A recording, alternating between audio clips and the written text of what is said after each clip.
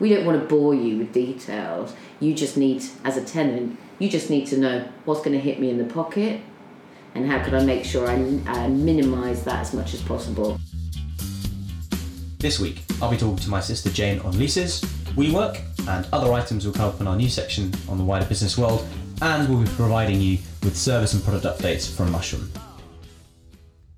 Hey everyone, so today on our third episode on Business with the Fun Guys, we'll be talking about leases. Ed, who do we have today with us? Well, we have my sister, so... And she's the coolest of all sermons, right? Yeah, thanks. So she came on. Obviously we'll do the intro in a second, but yeah, she's actually, I mean, she's got good clients and she does very well. And I think anyone we know that has a problem with leases, she is probably nearly one of the first people we go to, because she really does know her stuff, sister aside. Let's. I think we should just dive in. Hi, today I'm with Jane Sermon, owner and solicitor of Jane Hartley Associates in Manchester. Jane is the queen of King Street when it comes to commercial property. She counsels institutions, alternative funds and high net worth individuals as her clients, and I'm a little bit biased because she's my sister. When deciding to get our first episodes out there, we were looking at who would say yes easily and also has some experience with audio broadcasting, because obviously you used to run your own radio show, didn't you, Jane? I did indeed, called the Monster Show in Salford City Radio. Yeah, and you played the... I was the mini monster, and Rob was the major monster. Yeah, and you used to do the solicitor thing where you could say, we can't quite say that, is that right? Yeah, the show was more about kind of saying the things that people didn't say, so I was the one who had to keep Rob in check, which was pretty tricky at times, I have to say. So, I'm bringing you on here today to talk about leases, because... part of the On Business with the Fun Guys series is that we have topical and technical discussions around certain important things that small business owners, entrepreneurs, aspiring business owners and entrepreneurs need to think about when starting out, and actually getting some information on these things early on is always a big win. And obviously commercial leases can be a big sticking point for sort of your first time entrepreneur. So let's just dive straight in. You're a first-time entrepreneur. You're going to need a place to rent and use. What kind of things do you look for?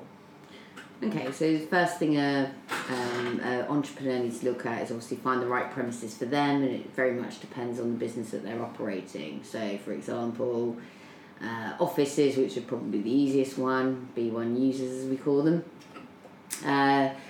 They'll obviously find the premises that they think would fit their business, location, etc. They will then contact us once they've done a deal, usually, with an agent, and say, these are the premises I like. But when a business owner is looking for premises, obviously it has to fit the bill for the business that they're promoting. So, like I say, offices is probably the easy one. Hairdressers are always going to look in the high streets, etc. But just finding the premises is just one element. The lease is the main thing, where it's a product. It's almost like a product to lease, which a landlord has to extract as much cash as he can from that building. So whilst it's great that an entrepreneur finds premises, they really need to think about the terms of the lease, which is where we come in. Yeah, and normally you actually tend to do a lot more work on the landlord side, because just your client base is more on the investor side, but you do both sides, and you like to think yourself as a bit of a Gemini, is what you were saying, and shouldn't be... I'm a Virgo, but yes, I am. I'm a bit of a Gemini. Yes, I have been very fortunate in my career that I've worked both with landlords and tenants. I've worked with very big corporate tenants, building up their portfolio of offices to operate their business, etc. And so I've gained experience from both sides, which I think has set me in good stead. So I'm pretty good on the phone with another lawyer who's acting for a landlord. I'm equally good as a tenant. Once I get my teeth into something, I don't let go. What a lot of tenants don't realise, especially new businesses, is the financial implications it will have on them in the long run. So whilst it's all nice and lovely at the start, it's when you come to the end of the lease where the disasters can happen and can hit their cash flow, which is obviously extremely important when running a business, as I well know. So what kind of things can bite you in the bottom when you leave a lease as a small business owner? I think the main element is always what we call in the trade dilapidations. So when an entrepreneur comes to me and explains, obviously we've got quite a tight budget, etc., the first thing I'm always going to say to them is send me your heads of terms. Don't tell anybody you're sending them to me, and I will give you some input on what I think you should do. The main thing where landlords will basically hit you in the pocket is dilapidations, which basically is in connection with repairing obligations. So what I tend to recommend to any tenant is that when negotiating a lease, always make sure you've got a schedule of condition. And the schedule of condition is basically setting out a standard of those premises at the time you take the lease. I think it's only fair to tenants that they should only be expected to put that back into the same state as it was when they first took it. They've been using it, so it's only right that the landlord should be given back what he'd provided in the first instance. Most landlords will expect a full repair and insuring lease, which is where tenants can get into difficulty. So I always emphasise that it's really important to get a schedule of condition. The difference could mean something from 10,000 on a schedule of condition to say 50,000 plus. So we're talking a lot of money, because if you have a full repairing lease, depending on the terms of that lease, you could be expected to put it back into a better state and condition than it was in the first instance. Now, you're running quite a tight budget in this situation. Yeah. Say, for example, DLabs, the building hasn't been surveyed. Well, you're not taking a surveyor out yourself, and say you find that you've got say wiring, electricals that are not to the standards that you'd be expecting as a tenant, and then say it comes to the end of your tenancy, end of your lease, 3 years, 5 years, and it turns out that you've got to contribute to rewiring or fixing the cabling inside that building. How can you spot those things early on to make sure that you're... Well, that's why you have the schedule of condition. Yeah. So I would always recommend to a tenant, I know it's an expense for a tenant to get a surveyor out there, but actually it's an expense that you don't want to not have, because that's actually the person that's going to save you a huge amount of money in the long run. It may well be. It is a bit of a gamble in the sense, if it's a new build, one might think, well, actually, why do I want to bother with the surveyor? It's a new build. I'm sure everything's all good, and we obviously check the due diligence. But even if it's a new build, doesn't necessarily mean it's going to be good. I've come across various new builds where we've had absolute horrific problems, which I won't go into. But so it's if you're going to spend your money as a new business getting premises, it is important to get a good surveyor to inspect it, carry out the schedule of condition, survey it, and equally get the lawyers to document it, which is where I come in. But it's extremely important. I can't emphasise that enough. Right, so before we go any further, let's just do some jargon busting, okay? So, because you talked over a few technical terms, we've dived straight into the deep end. Let's just take it down a step. Okay. Lease. A lease is basically a set of rules, and it's for a certain period of time in which you can occupy premises at a certain rate. That's good. Dilapidation. That's at the end of the lease, when you have to hand back the property to the landlord and you need to carry out certain repairs, and if you don't, then you may be liable to the landlord for the costs he sustains putting the property back pursuant to the terms of the lease. Schedule of condition. That is a document which sits behind the lease, which basically states the condition of the property at the time you take occupation. Surveyor. Surveyor, they're the guys that go around the building and make sure it's not about to fall down and blow up. Property agent. Property agent is basically somebody who's advertising premises to let. Estate agent. Estate agent, like an estate agent, in fact. Cool. Right. So, just while we've just gone quick fire on the terms there in that bit of the interview, let's just talk about now some of the structure of a lease. What you should, so you haven't seen a lease before in your life. Mm-hmm. You have a 45-page document. You're like, oh god, what's in here? You have no idea where you're where you're working from, and you're thinking, wow, this is just a voluminous amount of text. Let's go through the structure of one. Okay, so the structure of a lease, this is where the lawyer comes in, because we always appreciate that especially for an entrepreneur who's taking premises for the first time, it's like a huge document. It's like, crikey, what does all this jargon mean, as you rightly point out. The main things a tenant needs to know, we would always highlight in a summary when we send to them, but in brief terms, it's, okay, what's the rent? How long can I occupy it? So what's the term? Am I getting a rent-free period? That means when you're a young business, it's very important to try and get a rent-free period. The reason for that is you've obviously got your fit-out costs that you need to factor in, and you need to establish your business. You might need a bit of helping hand on the old cash flow. So, and the important thing there is actually lots of landlords are quite willing to give that for long-term leases. Yeah, so if you're committing for a certain period of time, they're more than willing to give you a rent-free period. They, at the end of the day, they want their rent, and so they want to make sure that the tenant's comfortable and got the ability to pay it. It's very different to residential. Oh, completely. It's a whole different ballgame. Yeah. The other thing is rent reviews. So, for example, if you took a 10-year lease, generally, it's always a matter of negotiation, but one would expect to have a rent review in year 5. So that's something else to factor in. A lot of entrepreneurs want to make sure they've got a break clause so that they can terminate the lease at a certain stage of the term of the lease. Again, for example, a 10-year lease, one would expect a break clause in year 5 so that the tenant's got the ability to terminate that lease should it need to, mainly to do with its business, if it's not making profit, or actually these premises aren't quite working for us, or for whatever reason it is, the ability to be able to terminate.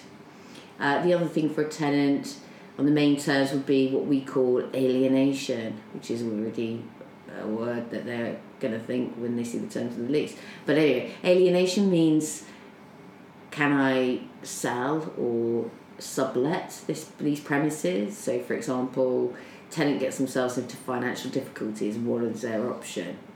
One option could be to assign it to another tenant and let them take on the responsibility, or possibly sublet it to another tenant. They pay the rent to our tenant, and then the tenant pays the rent to the landlord, but at least it's helping their cash flow because they don't have that outgoings anymore. It comes with its own complications, but that's the essence of it. So whenever you're taking a lease, you need to make sure that you can assign it to somebody, or you can sublet it, so at least you've got options if something goes wrong.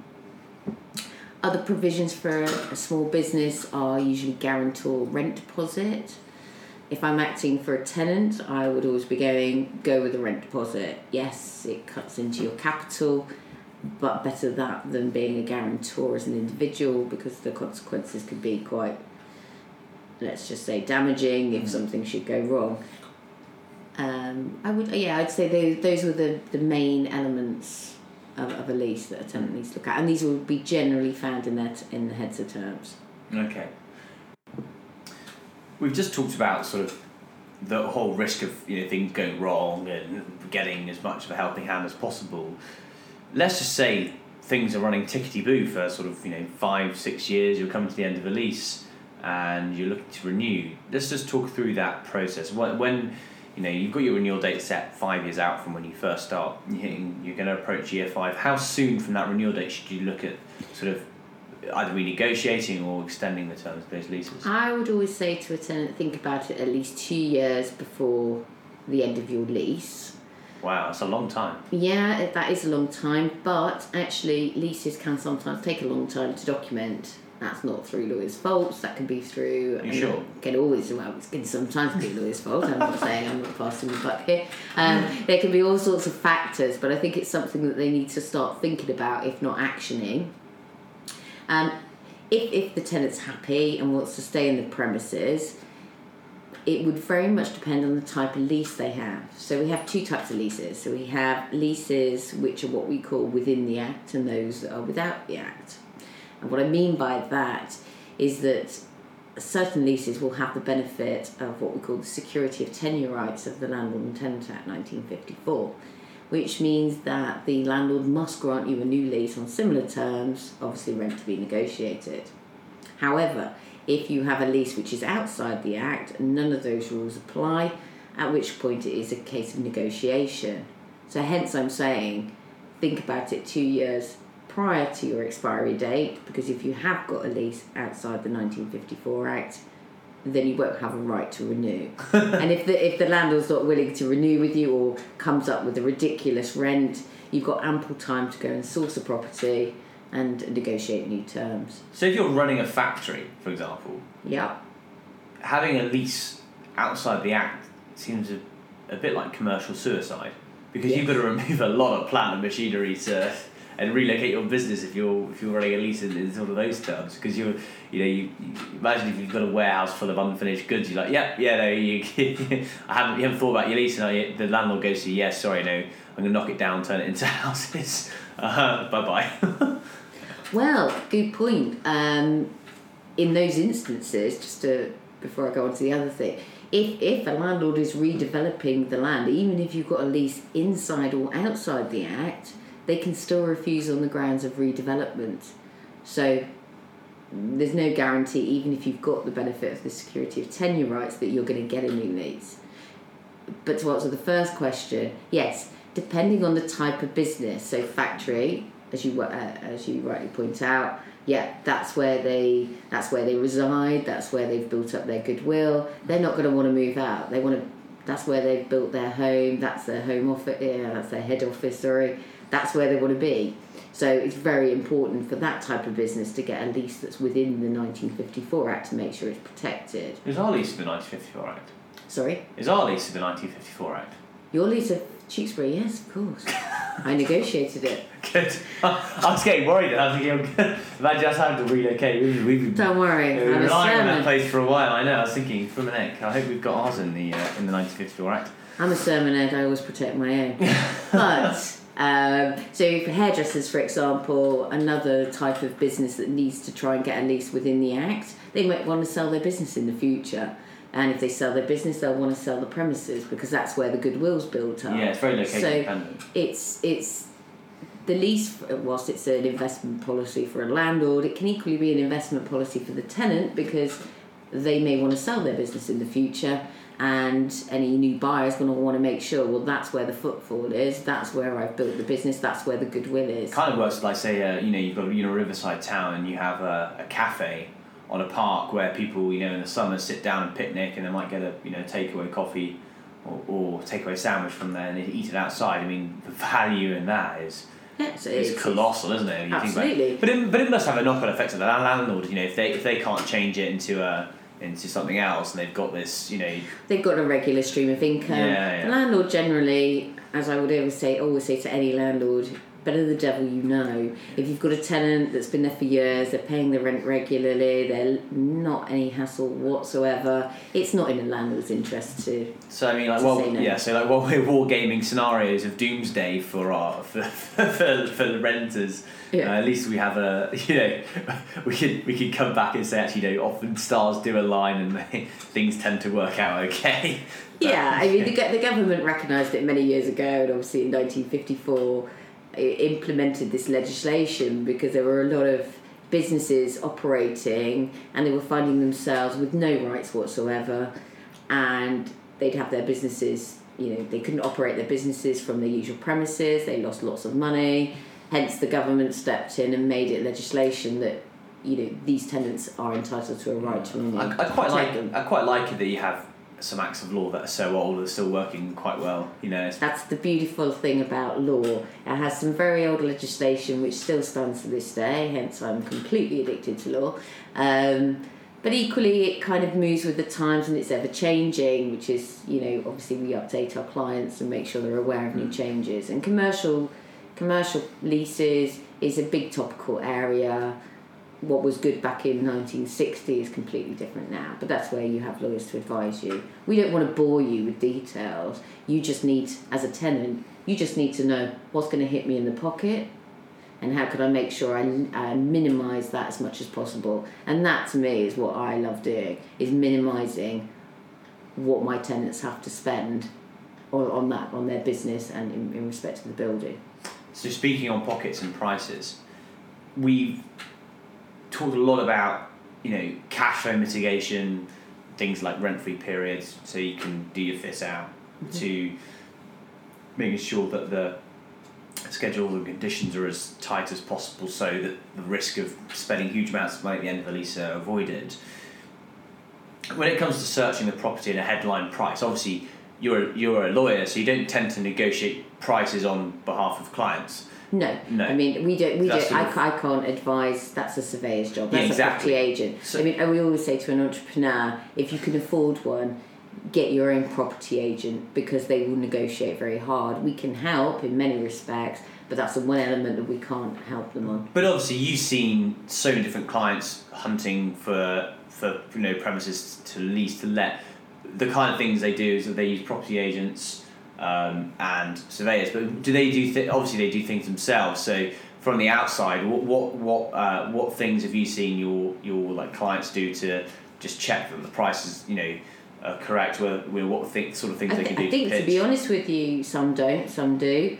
Those that do have a property agent that can actually advise them as to whether or not, that's a competitive market rent, that's good. Other tenants who don't have that luxury, that can't afford a property agent, it's more of a case of, okay, can my business sustain that and at that level of rent? And that's pretty much it. So it depends on how, and sadly, it's, as with anything in life, it depends on how much money you've got. Yeah, I mean, I remember we were, when we were between leases before, we weren't going to use a property agent or a surveyor to help us find it.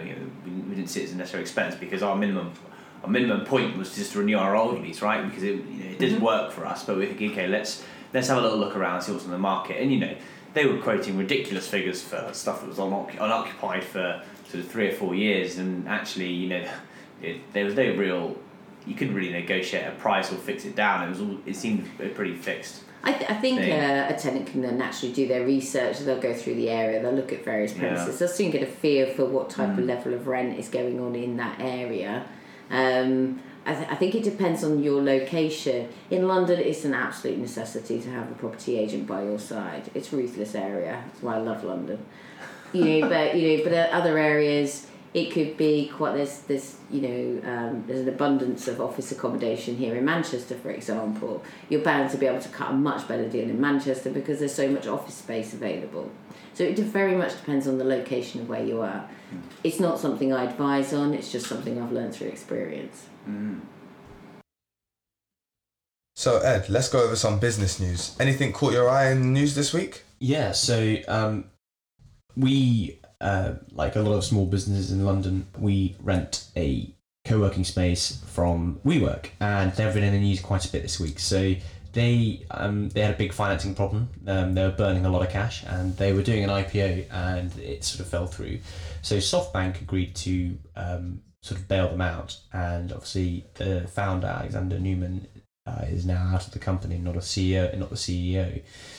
And all I would say is, if you're a startup founder and you want to fail well, this is exactly how you do it. So this guy, he gets the option to buy $970 million back from SoftBank, and then he gets a $500 million loan to repay a credit line that he took from WeWork, and he has a $185 million consulting fee for SoftBank to advise him on sort of how to run the company from the sidelines. That's pretty spectacular, and I'd actually imagine it's quite bitter for their sort of the 4,000 employees that are probably going to be losing their jobs this week.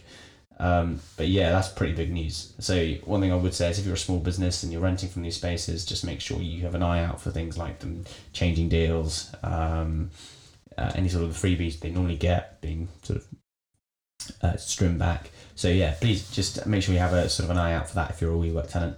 The second bit of grim news, I think, this week is the British Retail Consortium. So they have done some analysis again every year that they think another 85,000 jobs have been lost in the retail sector.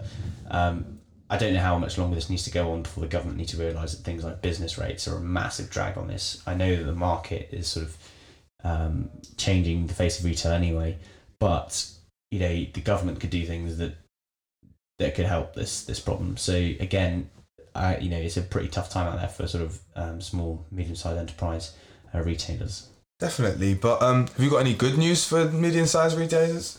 Well, not retailers, medium-sized companies. Yes. So there's a company called Alexander Dennis. They manufacture buses. They do a lot of London buses and all the new green ones, so the Enviro 500, and the Hong Kong government has made a massive order for those. So one thing I would say is there is lots of baddies out there, but if there is good news to find, and you tend to find it in sort of the medium-sized companies and top end of the SME bracket. And yeah, things are going okay in the goods and manufacturing sector. It's a bit dragged by things like Brexit, but there are still lots of good news out there. So do you want to go into any more detail about Brexit? No, not at all. I think it's really a bad thing to do right now. Things moving very, very quickly. And whatever we say today, probably within an hour's time, it's going to be irrelevant. I would just say there's still a chance of no deal. It's getting less and less. But if it does happen, you need to be prepared. Just go through the government website. There's actually plenty of stuff on there. There's the stuff for exporters, transporting goods, and I'm also involved a lot with privacy and data. So if you've got an e-com business with a massive European market, we can actually help you with making sure that sort of the data's flowing freely across border. Okay, amazing. So Ed, in terms of Mushroom, do we have any product updates or anything like that? Yeah, so basically same thing. The promotion for the free task is still going. So as we said in the last episode, our free task promotion is that you can get 45 minutes of time with one of our virtual assistants to work with your e-com site or your LinkedIn profile or work with some documents, spreadsheets. That's still going. It's going to the end of November. We've had some good uptake, some good fun stuff. We've been doing a few weird product updates on Shopify. We've also done a few LinkedIn profiles, so it's been fun, and it's really worth looking at if you need some help with something, even if you don't decide to use us later on. And then the final bit of update news from us is that we're expoing at the Derby Business Show in November, 13th of November at the Derby Arena. So if you are in Derby and you want to come speak to us about making your business more efficient, starting a business, anything related to making your life easier, you should contact us. As we said in our introducing episode 2 episodes back, that we have some sort of extra Q&As and features that will be attached to the episode, and one of those is Saul's survey. So, Saul, you've been out on the field conducting surveys on leases? Yeah, a little five questions, nothing crazy. Nothing to waste a person's day, but yeah. Yeah, and you've been out in, where did you go? You sort of Peckham? I went to Peckham Levels, which is full of just small, SMEs basically, and a couple box park locations, which are again full of little SMEs, occasional chains, and just asked. Were you on Clapham High Street as well? Yeah, I did a bit of Clapham High Street, just asked around them, either civilians or I went into just bars, little restaurants, whatever, and just asked the manager or whoever may or may not know. Yeah. Specific questions, as in, have you received rent-free period? Yeah, that's good. Well, and we had over 100 responses, which is brilliant. Yeah. And what key things struck out to you on the survey? Looking at, during the time, not much. Now looking at the results, the data that is being collected, I can see people not knowing about if their lease is protected by the 1954 Act. Yeah, this is a big one actually. Well, the question was, if so, the question previous was, are you aware of the 1954 Act? And then, if so, do you know if your lease is protected by this Act or not? And a lot of people were putting no as an I don't know. Yeah. So. Yeah, it's one of those things, but it's quite important. As Jane was saying, it's a really important it's thing huge. to cover, and actually, not being aware is one thing, and then not knowing if you're covered by it or not is another thing. One thing that struck out to me as well was the the schedule of a condition. I mean, again, it's not the majority of people that say they don't have a schedule of condition attached, but Jane was saying that's a real penny pincher. It's a real purse killer, and still 40% of the respondents in business owners in South London don't actually have a schedule of condition attached. And a lot of people weren't aware of.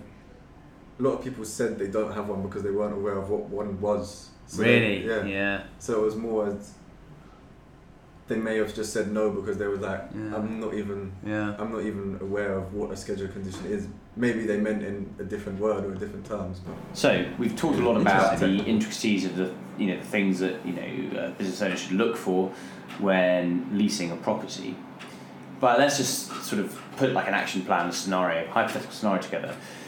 I'm looking to lease my first business. Okay, what does that process look like in terms of the nuts and bolts and the correspondence I would have with you as a solicitor, and then how long would that take? What kind of things would have to happen?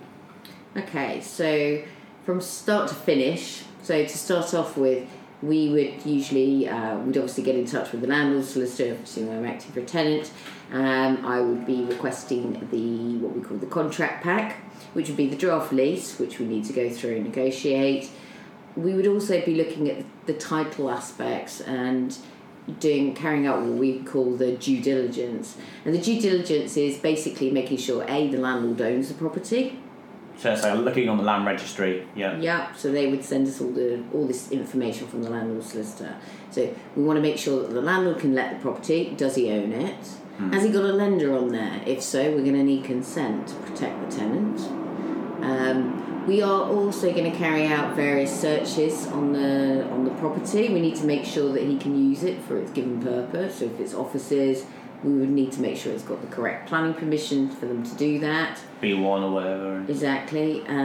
We would be checking out correspondence in various inquiries, such as, is there any disputes going on at the moment? Is there, are the meters separate, for example? I've had instances like a multi-tenant block. So you could have a multi-tenant block, and let's just say you've got offices above and you've got a hairdresser downstairs. Well, I would absolutely want to make sure I've got my own separate water meter, because those hairdressers love their water. There is no way I am having a water meter shared with a hairdresser's, for example.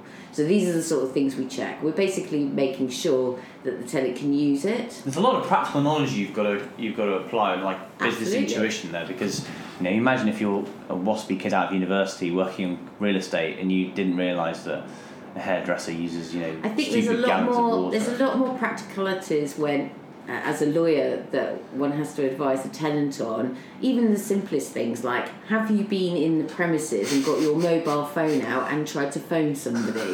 Because the last thing you want to do, you're operating an internet business, for example, and you've got no internet because the reception is so terrible you can't talk on a phone. So even simple things like that, we're always recommending to our clients. Go out there, make a call. I don't care who you call. Just make sure you can make the call and how good is the reception. Yeah. If you've got no good reception, doesn't matter how cheap it is, move on out. Find somewhere else. So all these little basic things. A restaurant, for example. Okay, so your Italian restaurant, let's just say.